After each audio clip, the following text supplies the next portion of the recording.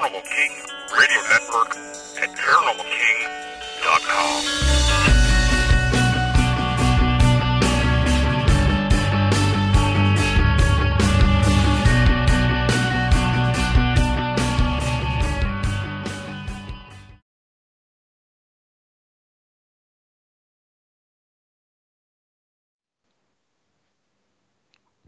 Welcome to the Paranormal News Insider for the week of October 4th, 2022. That's right, 10-4, good buddy. And this is officially episode number 530. And this is your host, as always, Dr. Brian D. Parsons. And we are live on the Paranormal King Radio Network at ParanormalKing.com. And welcome to everybody who is listening live in the chat room. And if you're not live in the chat room, well, hopefully you're not dead in the chat room. That would be really, really bad for ratings.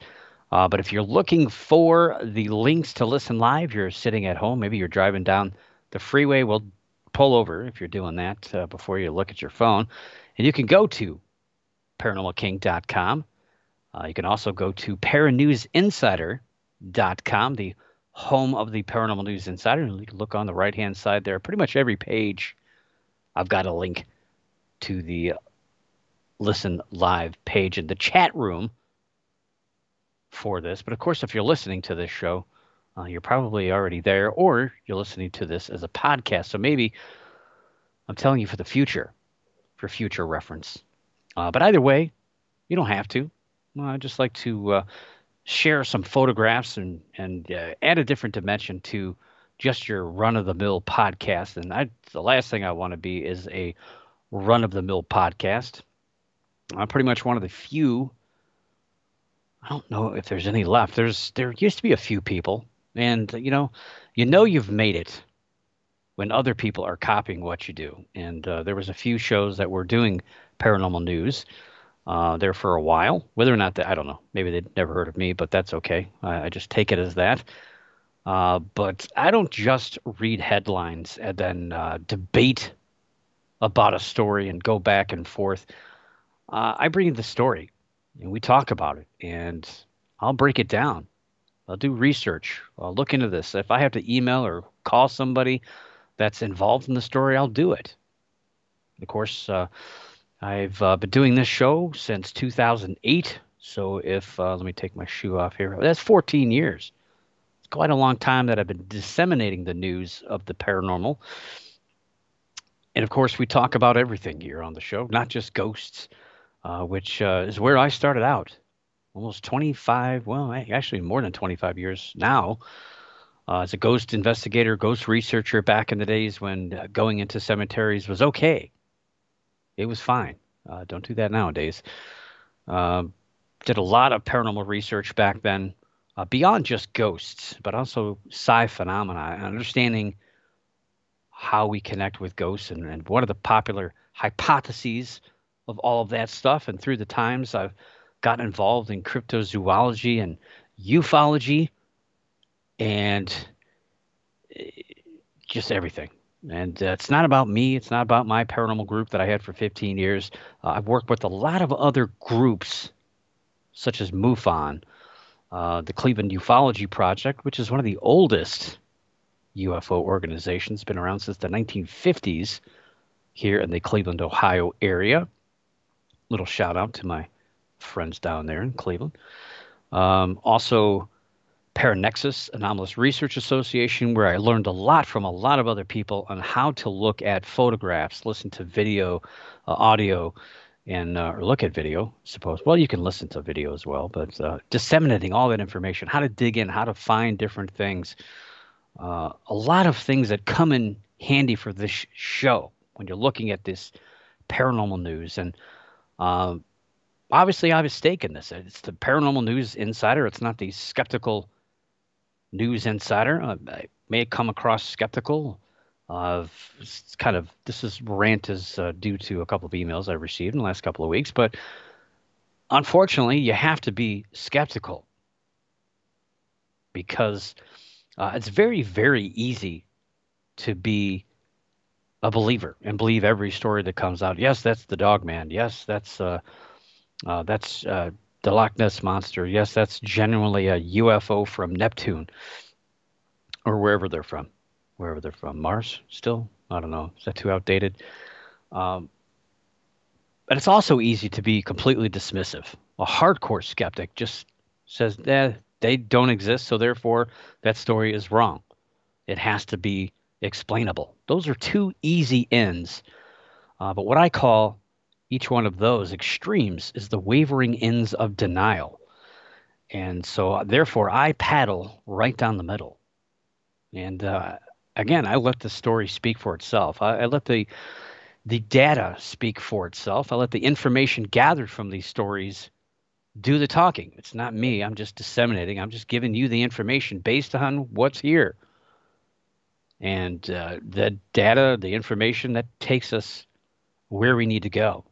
And wherever that may be, if it's saying that that story is not real or this animal is not what people think, well, that's just the way it is.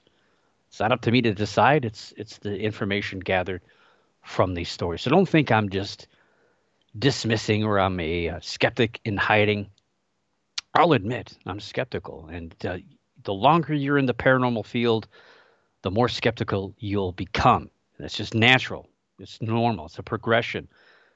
For a lot of people, jump in to the paranormal, usually in the ghost field. They believe everything. Everything is a ghost. Oh, look at that! It's an orb. It's a ghost. It's Aunt Martha or whoever. And over time, you do become a little skeptical because of the activities of other people or what you see on television. And then you yourself become skeptical of what you're doing. It's just natural, normal, hopefully. I mean, if you see people like, oh, I don't know, Zach Bagans, for example, after 15 years on TV doing the same tired routine, jumping and screaming and believing, obviously, he's doing that for money. He gets paid to do that. It's television. It's entertainment. He has a museum. The museum isn't free. You got to pay to get in. And no one's got to pay to get in if everything he has in there is not really haunted. It's not how it works. So he has an investment. And once that investment, if you have a personal investment where a lot of groups have a lot of money for tools and technology, of course, then they want to believe. But after a while, it kind of wears out when you realize that things aren't the way they are. So it's a natural progression. That's where I'm at. But I'm not overly skeptical because I've seen things that I can't explain. And we've had stories on here that really defied explanation. And that's what we hope for. We hope for the stories really that are life-changing. Stories are going to validate that maybe the Loch Ness Monster is real. And that maybe there is alien life amongst us. We hope that we can talk about that, but it's been going on 15 years, and so we haven't yet got there. So hopefully together we can get there. Yeah, cryptozoology. I kind of learned cryptozoology on my own. I did work with a group out of British Columbia. Gosh, trying to remember who they were called. I didn't want to get involved with a Bigfoot group or Sasquatch group because there's more to cryptozoology than just Bigfoot. But here in Ohio, it seems like all the groups investigate Bigfoot. That's it. They don't care about anything else. Sasquatch Research Initiative was the group that I got involved with, and actually was helped along by Pennsylvania researcher Eric Altman, good friend of mine, colleague, call him. Well, both, I guess. Little did I know at the time. And then I met him and talked to him, and he's like, yeah, dude, I laid that foundation for that team. So learned a lot from them. So I guess I learned a lot from Eric Altman and a lot from other people. So it's not about me. I've learned a lot from other people, other groups. And now I'm trying to be that teacher, I guess, and pass along my knowledge and dissemination techniques little by little, story by story, week by week. And of course, 530th episode, I believe. Let me peek over here real quick. I think last week I was thinking about, I was looking at these numbers. Pretty sure tonight is, yes, it is. Tonight is actually the 300th 1 hour live show. So I've done 23 monthly segments back on the, when it first started out, way back, way back in 2008. Some of you weren't even born yet. I hope I have young fans, impressionable youth. September 2008 started on the Grand Dark Conspiracy. This was a pre-recorded, like 5 minute segment. And then after 23 months, we went to a weekly format for 207 weeks. Well, at least I did 207 shows. It's probably a lot longer than that. We missed a few here and there, but the pre-recorded days, it was fun. But nothing beats live radio. I just love it. I do miss the pre-recorded stuff because you could do sound effects and had music and all that. But in this day and age, YouTube and Facebook would never allow me to do that. So on we go. And I do enjoy the live thing. And I hope you enjoy the live thing and the podcast thing, the recorded thing, I guess. So live radio and podcast all in one. Cute little green package here, known as the Paranormal News Insider. So you didn't come here for all that. You came here for the news, of course. And I'm here to give it to you. And we're going all over the place tonight. We're going to be, it looks like a lot of news from England. I don't know what it is. So it's early for you guys out there. No, it's late for you guys. I'm sorry, wrong way. I'm looking the wrong direction. Let me look east. Oh, I see you guys. It's dark over there. Really dark. It's like midnight. Staying up late. That's great. So we're going to start as we always start in encrypted news, and starting off with a familiar tone, a familiar story that we've talked about off and on this year, the last few years. It's become popular of a paranormal story, not just here on this show, but throughout paranormal news. And that's about alligators and crocodiles being found well outside their normal range in the Northeast or Midwest, the United States. We had one a few weeks ago. I believe it was Wisconsin. There was a sighting. No further sightings were reported. We've talked about them years past in Chicago. There's usually a lot of them in Lake Michigan. For some reason, people let them go in either the rivers or the lake itself. And there's been a few sightings here in Ohio. There was a huge crocodile sighting a few years back in a lake where children were playing, or I'm sorry, a little creek where children were playing. Nobody was injured.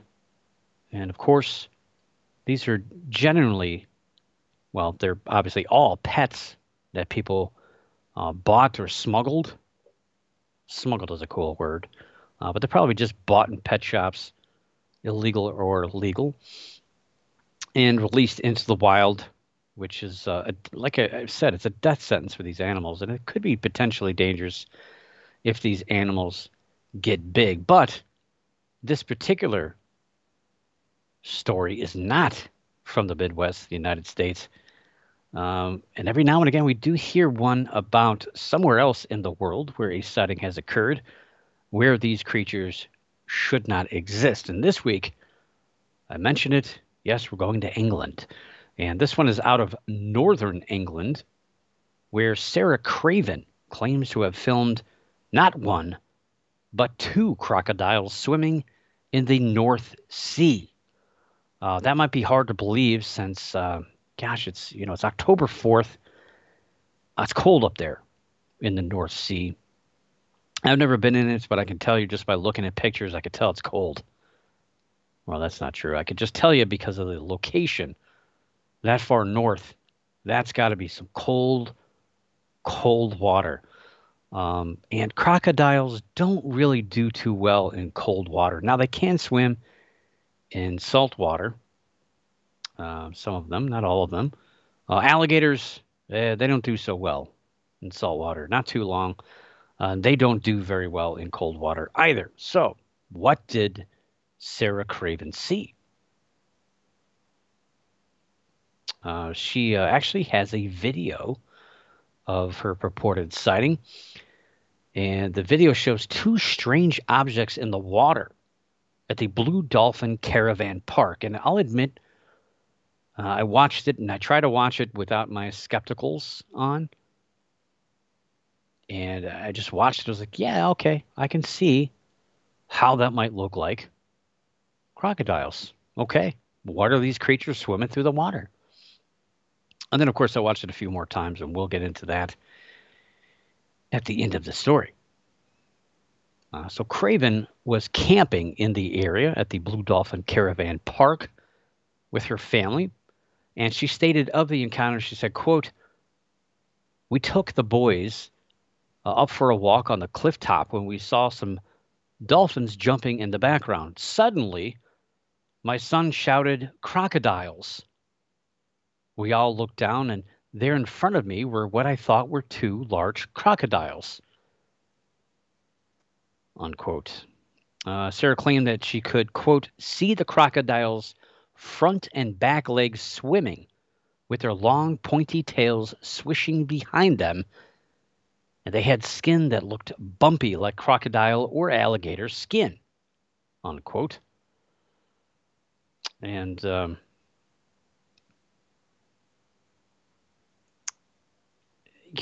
I don't know. Like I said, I watched the video, and admittedly at first, it did look like something or two things swimming through the water. And I don't know. So if you watch the video, it's well, of course, you can't really tell. Looking at this picture, you can't really tell if it's alligators or crocodiles. And I guess you tell the difference. It's pretty easy when you look at crocodiles or alligators. You could tell the difference. Yes, of course, you could tell the difference if one's going to see you after a while or a little later. But crocodiles have the skinnier snout, longer, skinnier snout. Alligators are more rounded on the head. It's the easiest way to tell. Of course, I don't recommend getting that close. So what did she see? And of course, anytime you see anything strange or out of the ordinary, the first thing you should always do is rush it to social media immediately, because that's where all the experts are, and they'll help you disseminate what you saw. They'll tell you exactly what you saw. But it helps too. It also gets the stories out into the media. People are fighting for the rights to get some money for these stories.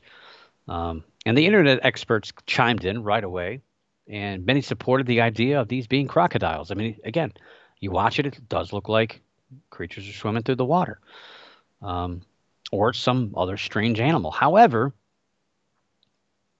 admittedly, I took 3 times to watch this, and I said, wait a minute. I don't think those things are moving. I think it's just the water. I think it's like an illusion of what I'm looking at here. Because, we're told what we're seeing, right? It's kind of like watching, let me go back and beat them up again, Ghost Adventures. And you see a little quote on the screen, and it says, this EVP clip says, "Get out of the room, Jamie. I'm putting my underwear on." And you're like, whoa. And the clip comes on, and it's like, and you're like, whoa, that said, "Get out of here, Jamie. I'm putting my underwear on." That's exactly what it said. Whoa. But yeah, you're prompted. You're told what is being said. And if you were to not look at that, and then they play the sound, you're like, that sounds like somebody spitting their gum out in the trash or shuffling their feet across the carpet. It doesn't sound like anybody saying any words.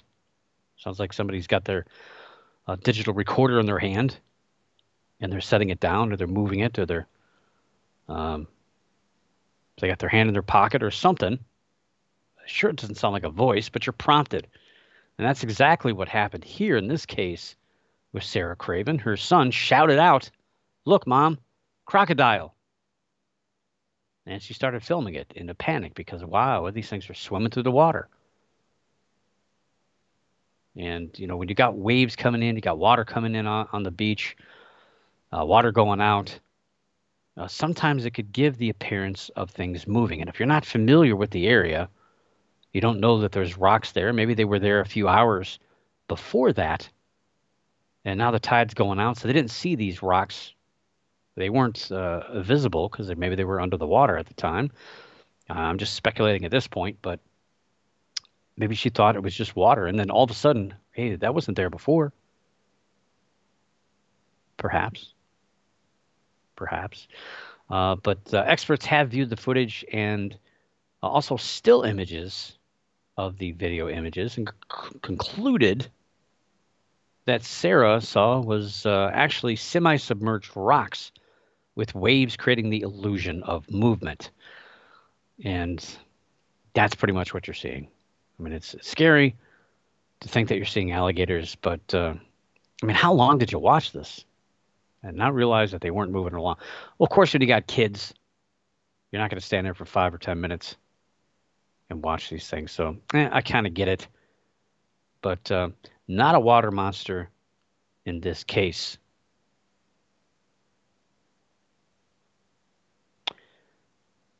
But another monster, of course, our favorite one here on the show, everybody loves it so much. The Loch Ness Monster. Well, no sightings. No signs. It's been a pretty quiet year for the Loch Ness Monster so far here in 2022. But exciting news out of the United Kingdom. They might have found something a little bit more interesting, or at least some interesting competition, in my thoughts. And this is an interesting story because of the data gathered, or you could say evidence gathered in this case. Jamie Houghton, a 50-year-old insurance broker from Derbyshire, England, was on holiday back in June of this year. Yeah, holiday. I guess they don't get vacations in the UK. They just get holidays. I like my vacations. Well, of course, now we just call it PTO here.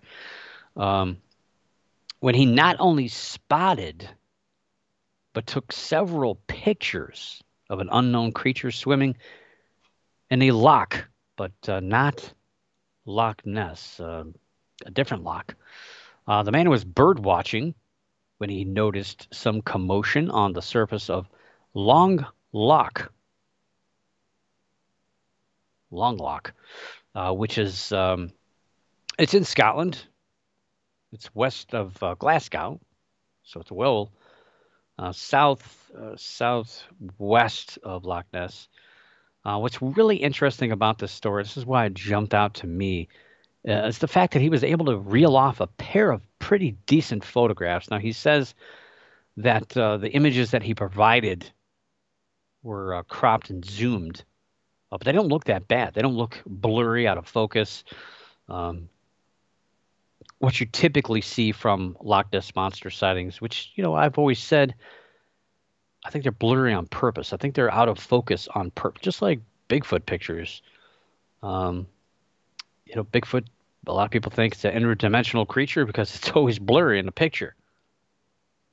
And the fact that footsteps seem to disappear. Of course, if you've ever followed any animal through the woods, sometimes, you hit that brick wall where those footprints just disappear because landscape changes. But anyway, won't go down that path. But I just find it interesting that, we have all these Loch Ness Monster sightings and hardly any of them have decent images. And of course, everybody goes there on holiday or vacation or PTO, whatever you got, whatever you can do, man, go take it.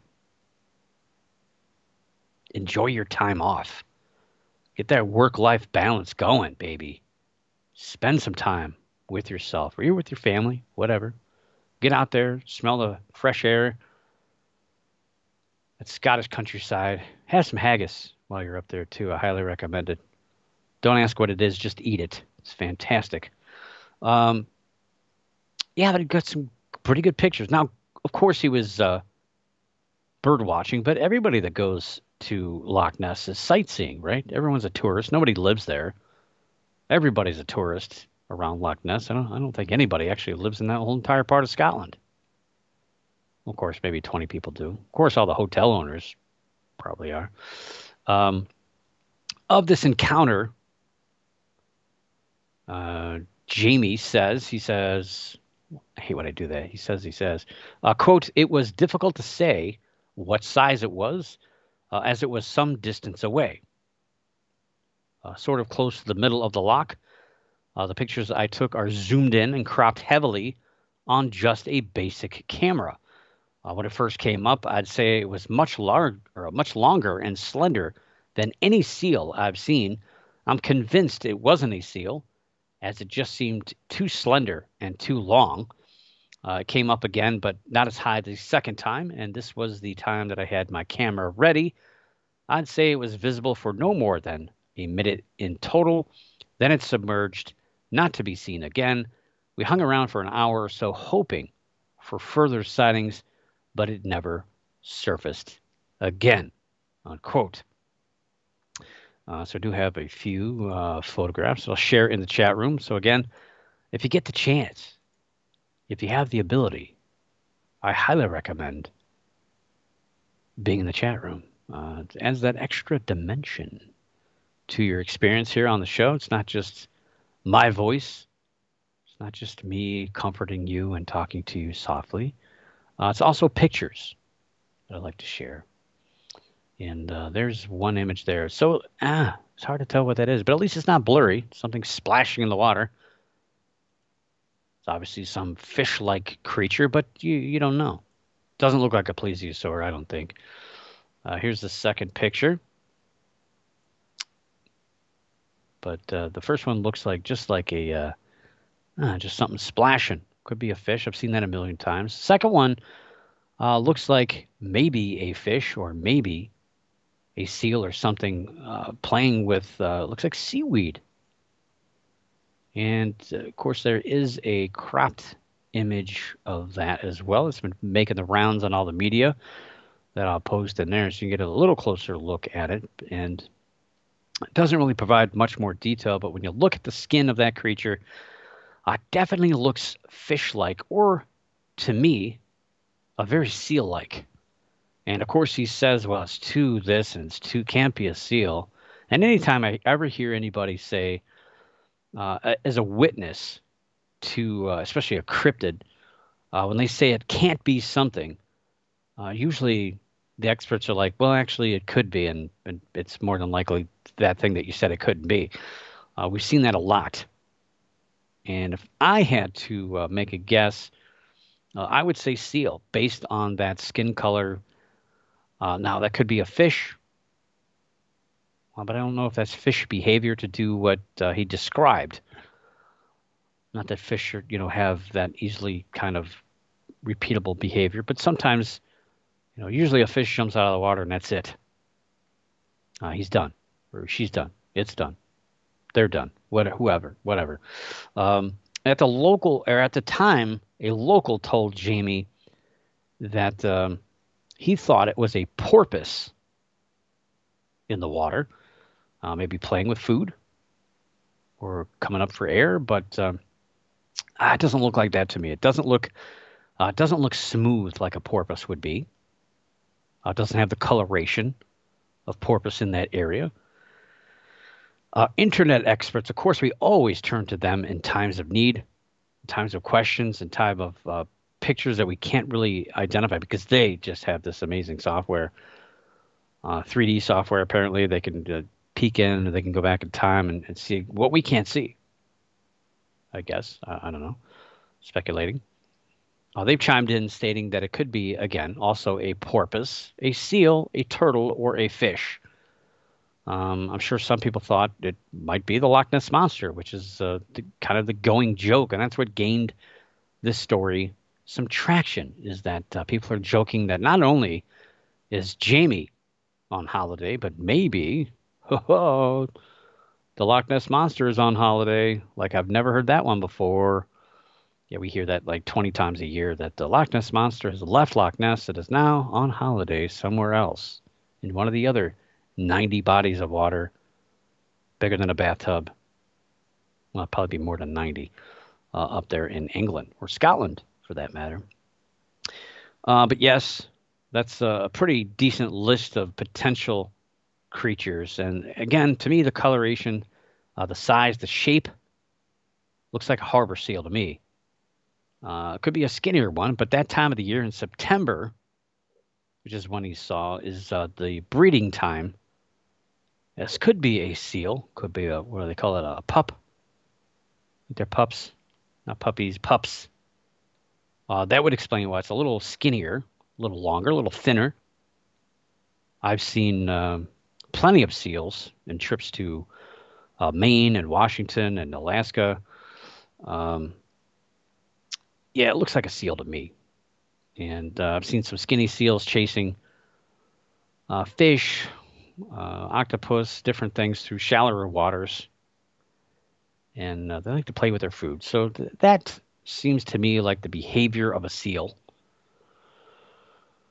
Um, but looking at that, one of the biggest arguments about Loch Ness and it being a plesiosaur is the fact that Loch Ness gets pretty narrow, and there's actually, I'm pretty sure there's a dam there, and then it goes to the Ness River, which then empties out into the ocean. So it gets pretty thin and shallow, not like a creek or anything like that. But it's a small river. It's not very big compared to the long, thin Loch Ness. It looks like a giant. It looks like the Mississippi River with taller banks whenever I see it. But it's just really a long, thin lake, as is Loch Long.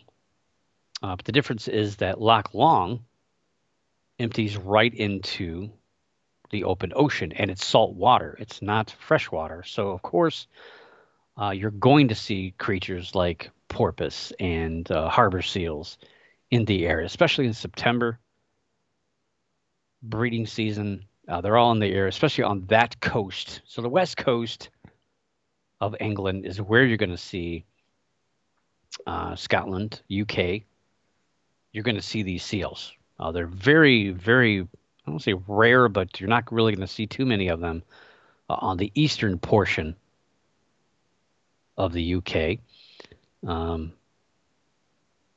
And probably not many of them in Loch Ness because it's fresh water, and fresh water doesn't taste so good, and they don't eat the fish usually that are there. So seals really have no need to be in Loch Ness. But this, to me, I mean, hats off that he took some really good pictures for the time that he had. And of course, he says that it was higher out of the water at the time, but it's pretty difficult to get a picture of a moment like that, and that's why I hear skeptical people talk about, well, the thing was right there. Why didn't you? Everyone's got a camera with them. Why didn't you take a picture of it? That's one of the biggest arguments. But I laugh. I remember I've had more than one instance where an animal ran out in front of me, be it a deer or even a rabbit.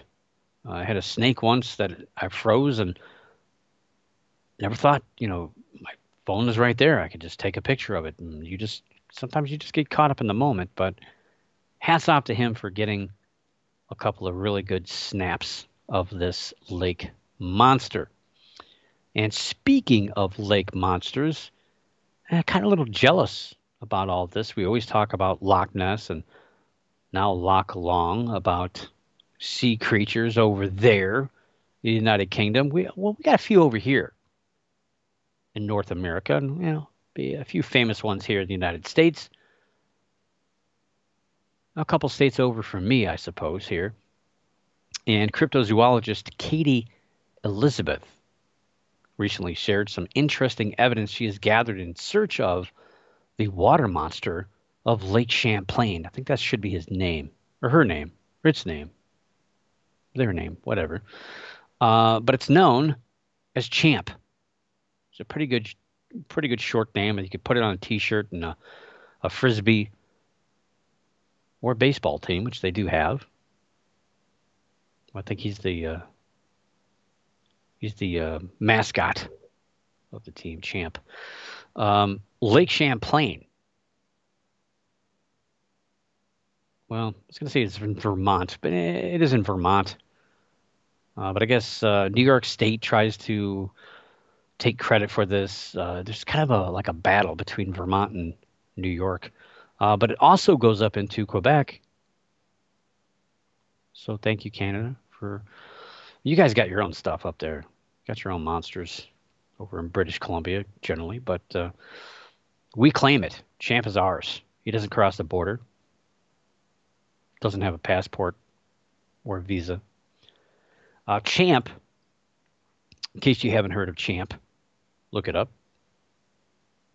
It's had a following since the 1800s, and even P.T. Barnum, I think more than once, I think twice, put up a reward for anyone who could find and bring him the monster, dead or alive, warm or cold.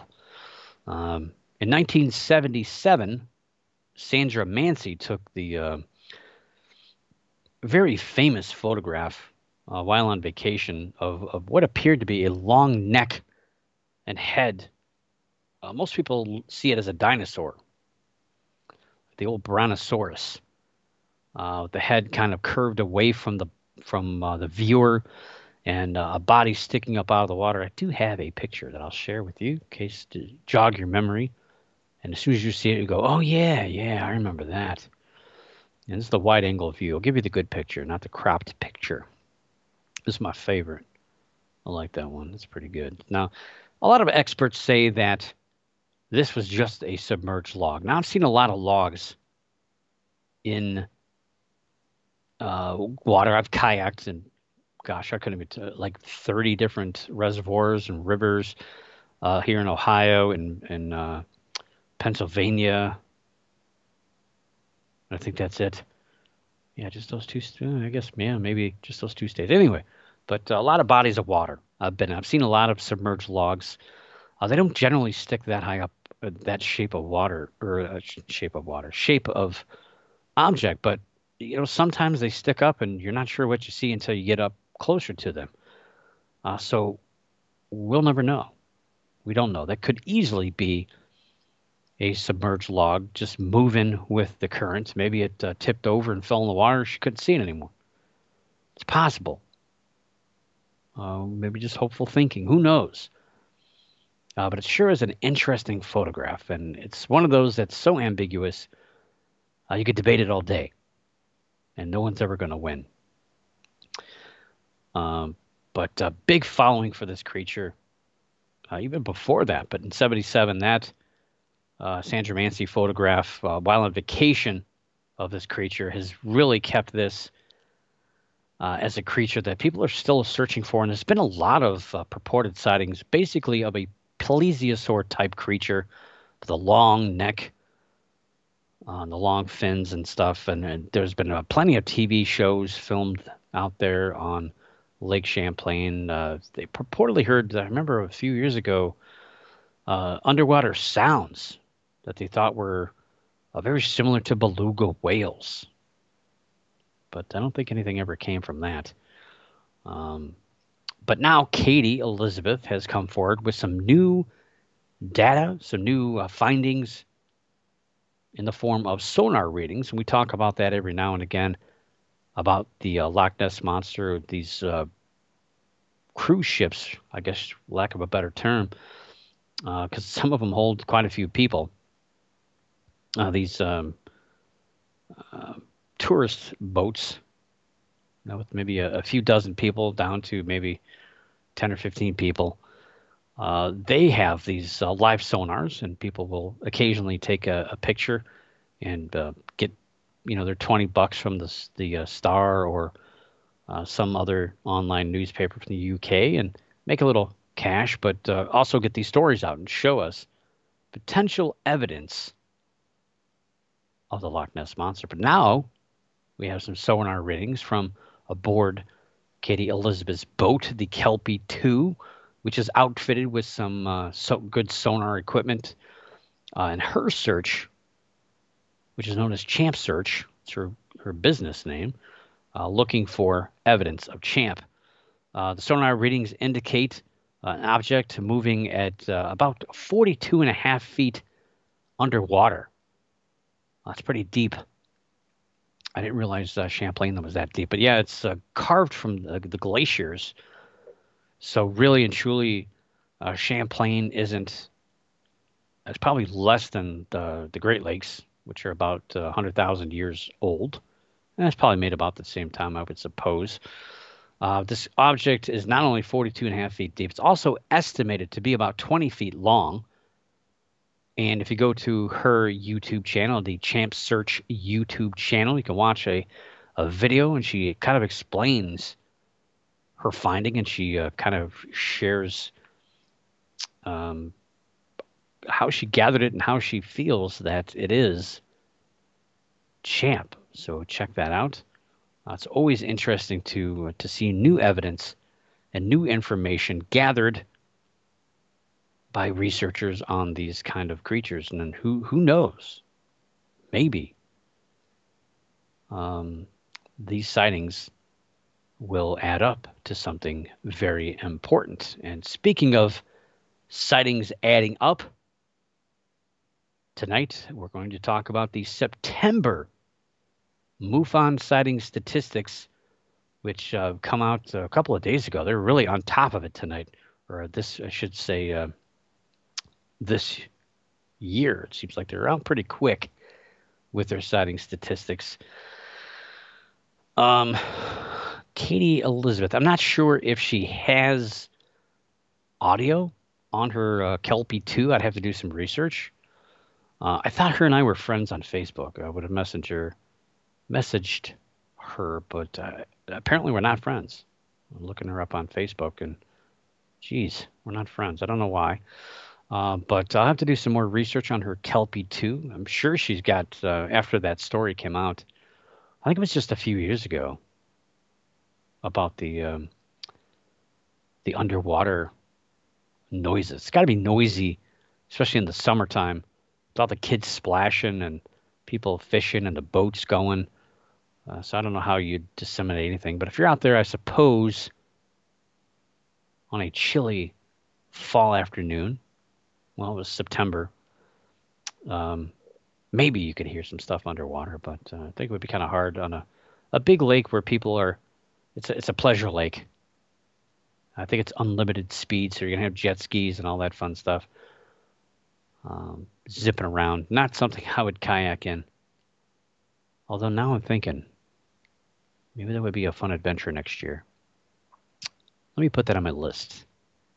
Kayak Lake Champlain.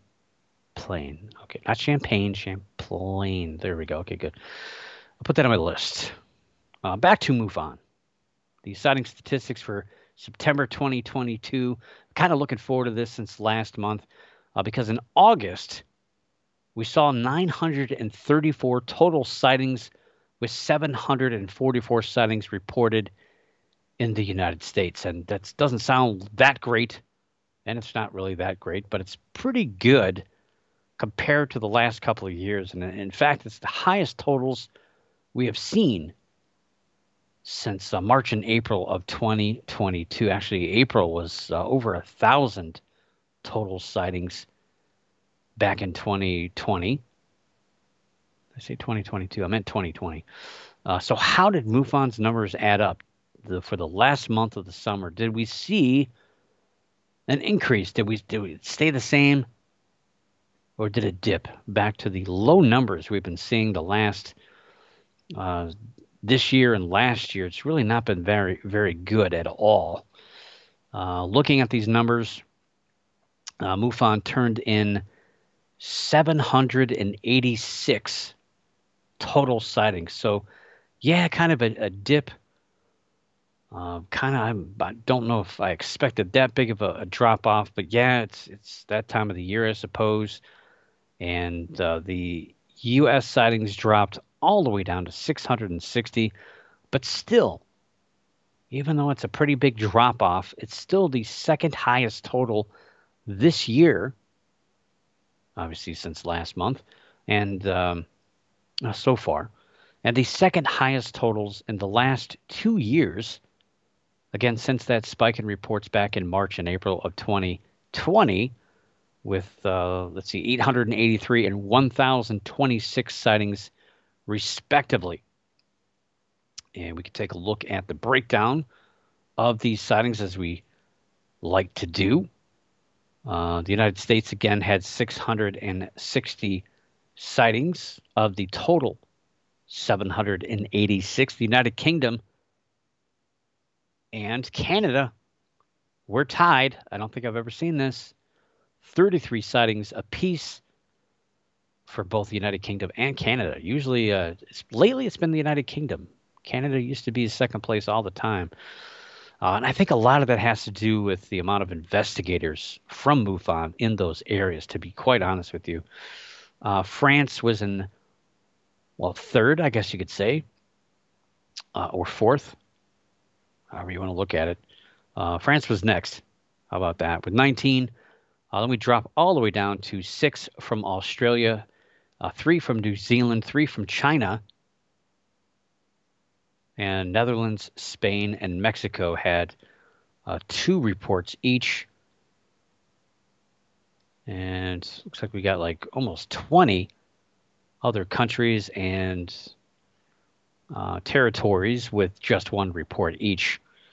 Got lots of countries here, looking at Ireland, Jamaica, Argentina, Denmark, Austria, Greece, the Bahamas, Venezuela, Israel, Vietnam, Sweden, Cyprus, Brazil, all over the place, all over the world, with these individual sightings. And of course, United States, again, the most sightings, and that's of course, because MUFON is based here in the United States. So no surprise here.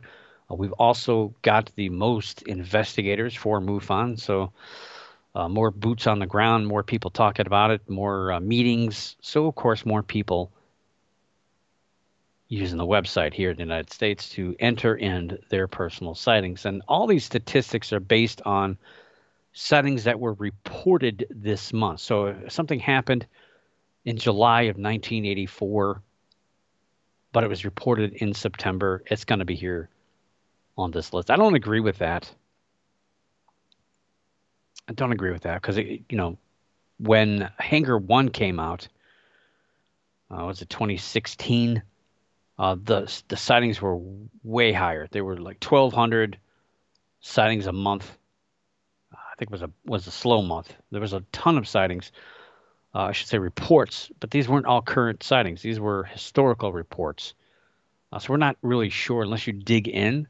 If you're a MUFON member, you can dig into these sightings. I'm no longer a MUFON member for my own personal reasons, but you can disseminate all the information. They were supposed to update their methodology of report taking, but that's been something they've been talking about for like 20 years now, and it hasn't improved all that much. But anyway, 660 sightings breaks down with California leading the way with 63 sightings, and they should because they have the most population of any state, so that would kind of fall into line with that. Missouri, which does not have the number 2 amount of population, is second with 50 sightings. That's something to look at. That's a very interesting number. Texas, 41. Florida with 36. Pennsylvania with 31. New York, 27. Washington State has 26. New Jersey, 23. Colorado and North Carolina both have 21 reports each. Michigan, 20. Kansas had 19. Ohio had 16. Arizona and Indiana had 15 reports each. Oklahoma, Massachusetts, and Kentucky all had 13 reports.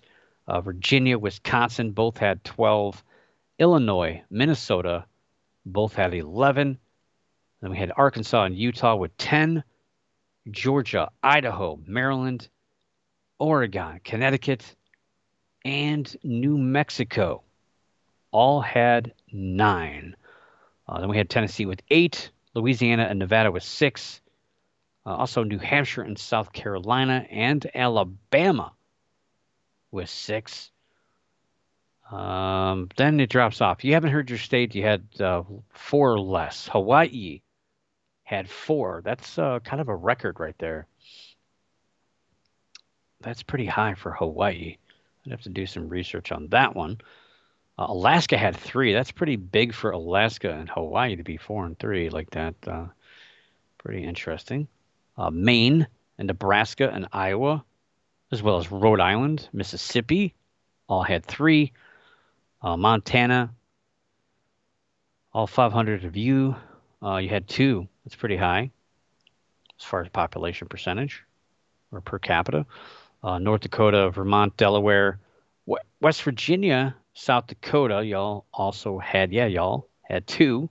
And Wyoming and the District of Columbia, which isn't a state. Sorry, guys. I know you're protesting for that. Wyoming and D.C. had 1 report. 1 report. It's pretty good, I would say.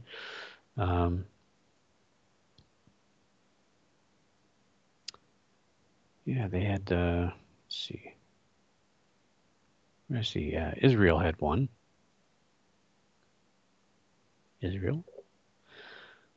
Yeah, that's about it from the Middle East. Where are we at here? There we are. So MUFON, yeah, it's dropping off again. And I've been saying this for months. I don't understand why they don't advertise or they don't do anything outside of their own aging circle. Well, let's just face it. It's an old bunch. People that were doing this since the 80s and maybe early 90s from the X-Files crowd, still hanging on to that old time. They're all wearing their flannel shirts from their Nirvana days, and you got to get some youth involved in this.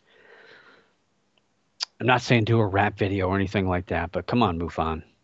You've got to get with the times. You got to get some new blood. You got to get some advertising going. Talk about this. This is right now is the prime. Well, you kind of missed it. Last year was the prime time to really get people involved with UFOs and UAPs. But I don't see them doing it. Yeah, I don't understand why they don't spend time and money and effort into advertising. It's a business, and they rely on the people who are paying money on a year-to-year basis. But when your membership is aging, that number is going to get smaller due to a number of factors. But yeah, you got to get new people involved, and there's probably a lot of younger investigators, but that's only part of the battle. You got to get people who are having these experiences, having these sightings. You got to get them involved. You got to let them know you exist. Well, Hangar 1 was a good start way back when, but there's more to it than just TV shows. You got to get out there. You got to cut some hay, as they say. Is that what they say? I mean, there's no bad ideas. Visiting schools, I think that's a great idea.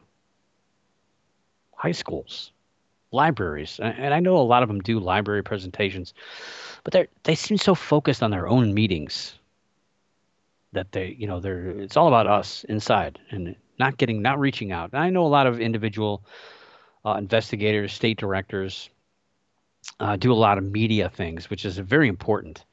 But I tell you, NUFORC, which has like literally 3 people running that entire organization, I read a lot more of their information and a lot more of stories related to NUFORC, the National UFO Reporting Center, than I do about MUFON. Like, where's the PR team here? Really, cut some hay. And speaking of cutting hay, that's my segue to talk about some other news this week in the form of crop circles.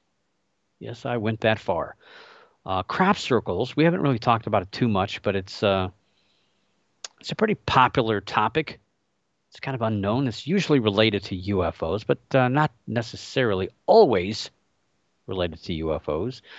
It's really, truly, when you look at the world of the paranormal, it's one of the newest sensations and was rarely talked about until the 1980s. Let's face it. Stories of UFO nests or landing sites were mentioned in the United Kingdom, Australia, Canada, with small circles, very small circles, about the size of what they felt the ship was, just a regular circle. And these things were happening on a pretty rare basis. But in the 1980s, really the late 1970s and early 1980s, the crop circle phenomena exploded like popcorn.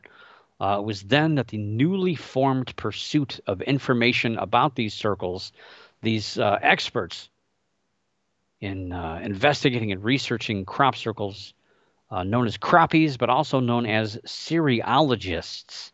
Yes, that's a real thing. I'm a cerealogist because I like cereal. No, not really. Cerealogists are people who study crop circles. That pursuit was born, and that term was created in the 1980s by crop circle researcher Colin Andrews. I got his book somewhere up there. Circular Evidence. Get your hands on that. That's one of the first books on cerealogy about crop circles by Colin Andrews. Throughout the 1980s, crop circle sightings created the cerealogist following, and it became a huge sensation. It was all over TV. There were specials about this. There were magazines popping up about this. All the paranormal magazines were talking about crop circles and croppies. They were famous. They were sexy before ghost investigators. These were poster people. You'd rip their bifold out of these crop circle or these paranormal magazines and stick them on your wall and wish that one day you could be as cool as these guys. Well before the ghost hunters or ghost people were famous in the mid to late 1990s. We all became rock stars after they did. And of course, as the 1980s wore on, crop circle sightings got bigger and bigger. That all kind of came crashing down in the early 1990s. In 1991, two men, Doug Bauer and Dave Chorley, produced a crop circle using ropes and wooden planks in front of journalists. The journalists then had crop circle experts, these cerealogists, including Pat Delgado, examine the circle. And then Pat Delgado and some other researchers claimed that this was a genuine circle created by unknown forces, possibly, yes, dem aliens. Shortly after this incident pretty much being exposed, Delgado and many others quit the field and moved on. One would think this would have been the end of the crop circle phenomena, even though many doubted that the two alone had created dozens of circles over a dozen years. However, the astonishing admission actually inspired a lot of other people to create crop circles that have since helped develop new methods of creating more elaborate crop circles in the same amount of time. And if you look back at the 80s, the early crop circles, they were really, really basic compared to stuff that's being made nowadays. Of course, we have GPS now. We've got drones helping out. All sorts of new technology that is assisting in the creation of crop circle making, because it's not dem aliens. It's them people with boards and planks or whatever else they're using now, probably skateboards and nylon rope. I don't know. The article that I'm looking at here mentions it's on Boing, that it's creating a lot of problems for farmers all over the world. And despite ongoing claims of alien involvement, it's quite well known that humans are behind, let's face it, nearly every single crop circle created. And again, it's creating a lot of problems for farmers all around the world. According to a recent article on Boing, flattening the grain doesn't always damage the crop. Sometimes it's just bent over, but it makes it very difficult for the mechanical combines to harvest it. The article also mentions that more than half of the crop circles created the United Kingdom since 2018 have been found in southwest England in the county of Wiltshire, which is home to Stonehenge. And according to The Guardian, farmers have lost more than 30,000 British pounds in income between 2018 and 2022 due to 92 different crop circles of various sizes. And that's only about $34,000. May not sound like a large amount of money, but try losing that out of your bank account. That's a lot of money. And The Guardian states that this equates to the loss of wheat and barley, the equivalent of 300,000 lost loaves of bread.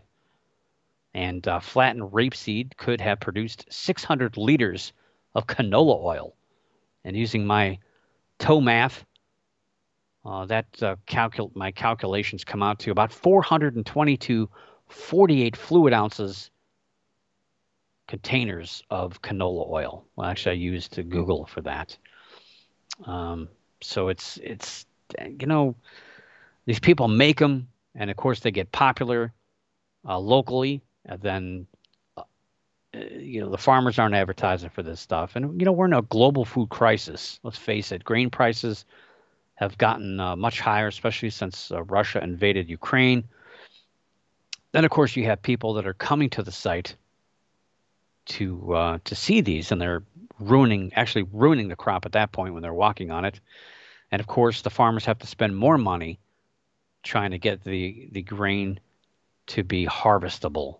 Is that a word? Well, it is now.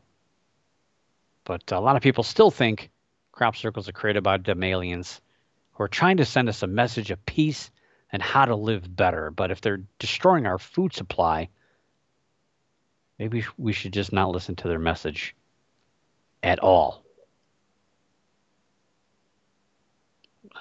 So strong winds, that's been a hypothesis. And downdrafts.